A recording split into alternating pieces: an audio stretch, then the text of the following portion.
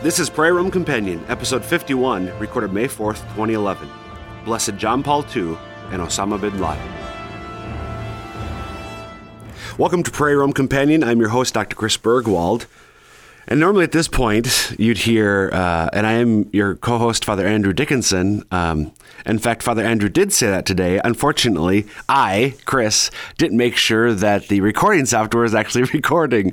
So one of the best episodes ever of Prayer Room Companion was lost because of my failure to make sure that the software, that it was actually recording. So what I'm going to do is just sort of summarize the conversation that Father Andrew and I had. Of course, it won't be the same without him actually here and me trying to explain what he said, but I'll do it when I can, and it'll probably end up being a significantly shorter podcast with just me rambling on, but that's all right. We can do that once every now and then. So Father Andrew and I began by talking about the beatification of John Paul II on May 1st. May 1st was a significant day, of course, for at least a couple of reasons. It was Divine Mercy Sunday, the second Sunday of Easter, the octave of the Easter celebration, and again, as I just mentioned, in Rome, John Paul II was beatified by Pope Benedict XVI. It was a very notable event, of course. Just 6 years since John Paul II passed away, and he's already been beatified. The next to last step before his canonization. I have not yet actually watched the Mass. A friend of mine recorded it for me, but I haven't had a chance to watch it yet. And I did skim the homily that Benedict gave, but Father Andrew, with some students, Sunday night watched a re-airing, a rebroadcast of the Mass on EWTN. And then read with the students the homily as well. And Father Andrew commented that he was struck really by how so John Paul II was beatified for the holiness of his life. But in his homily, Pope Benedict focused on the historical impact of John Paul II's papacy in particular.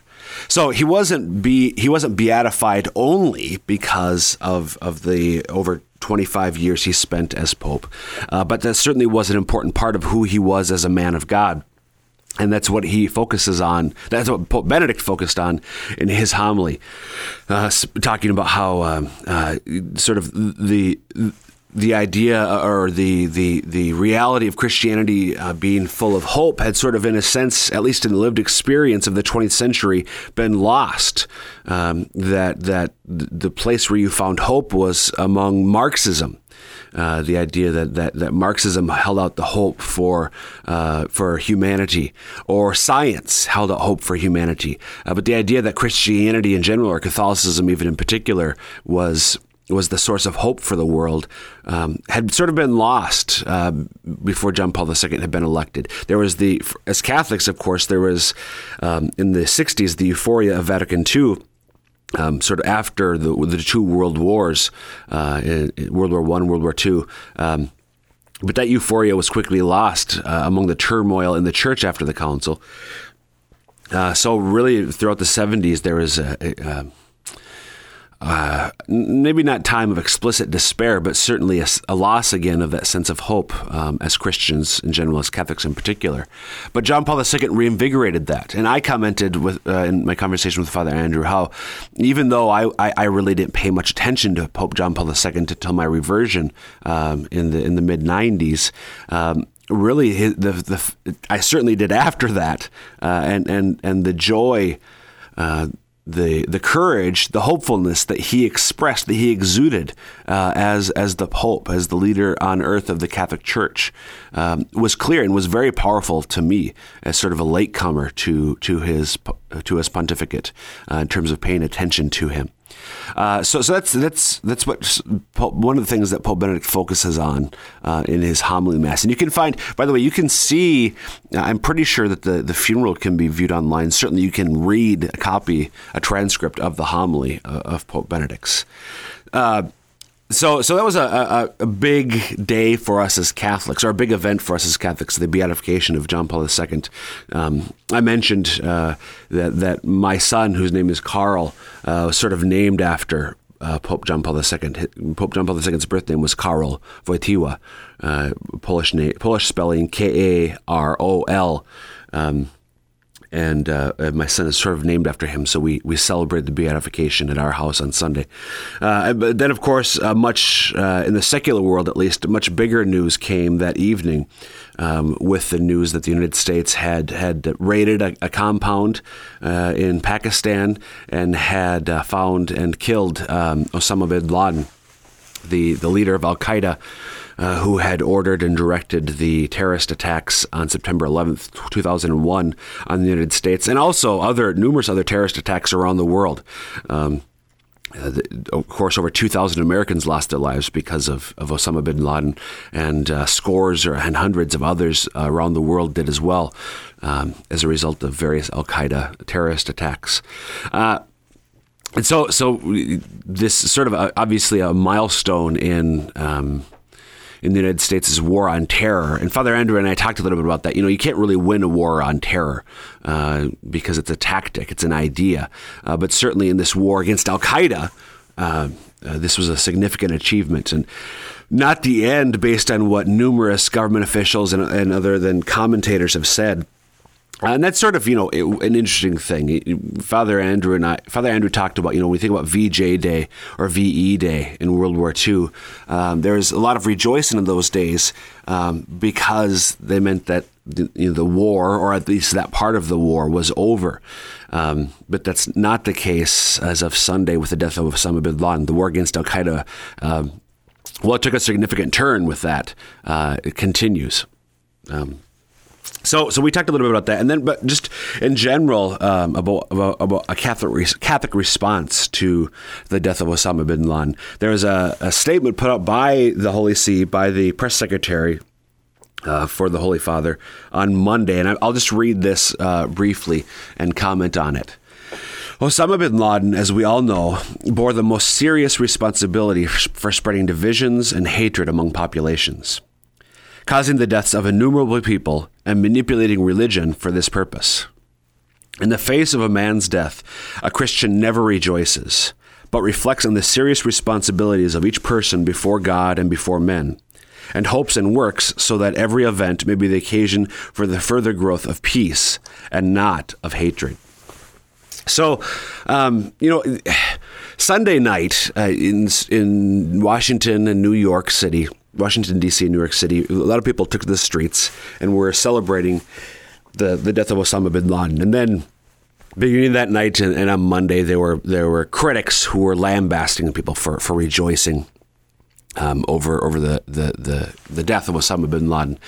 And I don't, and Father and Andrew, neither of us agree that we should attack or lambast those who were taking to the streets. Certainly, those are the two cities where the terrorist attacks occurred, and I can understand why some people may have been rejoicing. And as the Vatican statement says, this man was responsible for the death of thousands of innocent men, women, and children. Certainly he did or ordered many, many horrible and evil and terrible things. So I can understand why people would have rejoiced. At the same time, from a Christian perspective, a Catholic perspective, what would have been better than his death would have been his conversion. Unfortunately, that did not happen, at least during his lifetime. As the statement says, at the face of a man's death, a Christian never rejoices. We don't rejoice, or we ought not rejoice when somebody dies. Am I happy that Osama bin Laden, that we stopped him, that we either captured we could try to capture him or kill him? Yes, I am. But do I rejoice in that? No. Death is always a horrible thing in any circumstance. The separation of the soul from the body was not God's intention for us as human beings. So we don't rejoice at his death. At the same time, though, again, there's that acknowledgement that he did many horrible and evil things, and numerous people, including myself, in effect, I see this as the just issuance of capital punishment, so to speak. So we don't rejoice in it.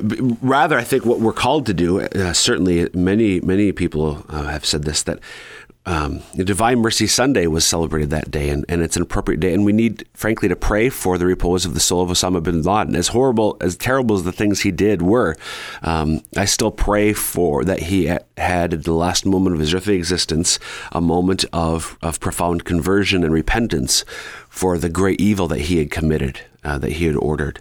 And I do pray and hope that he might be joined with our Heavenly Father in heaven.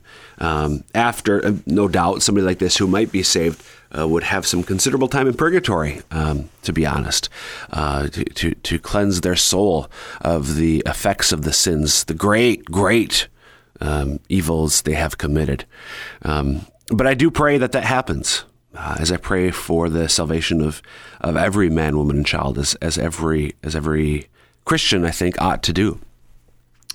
Again, though, that's not in no way to minimize the evils that he did, in fact, commit, but to pray that God might forgive him, and that he asked for that forgiveness in the moments before he actually died and before his soul left this world.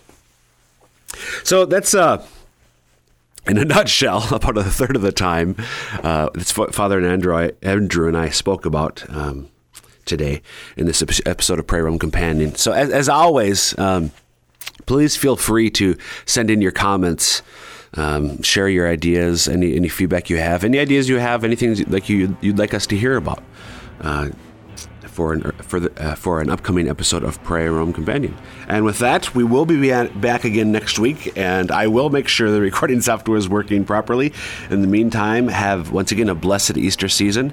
May God bless you, and we'll be back next week with another episode of Prayer Room Companion.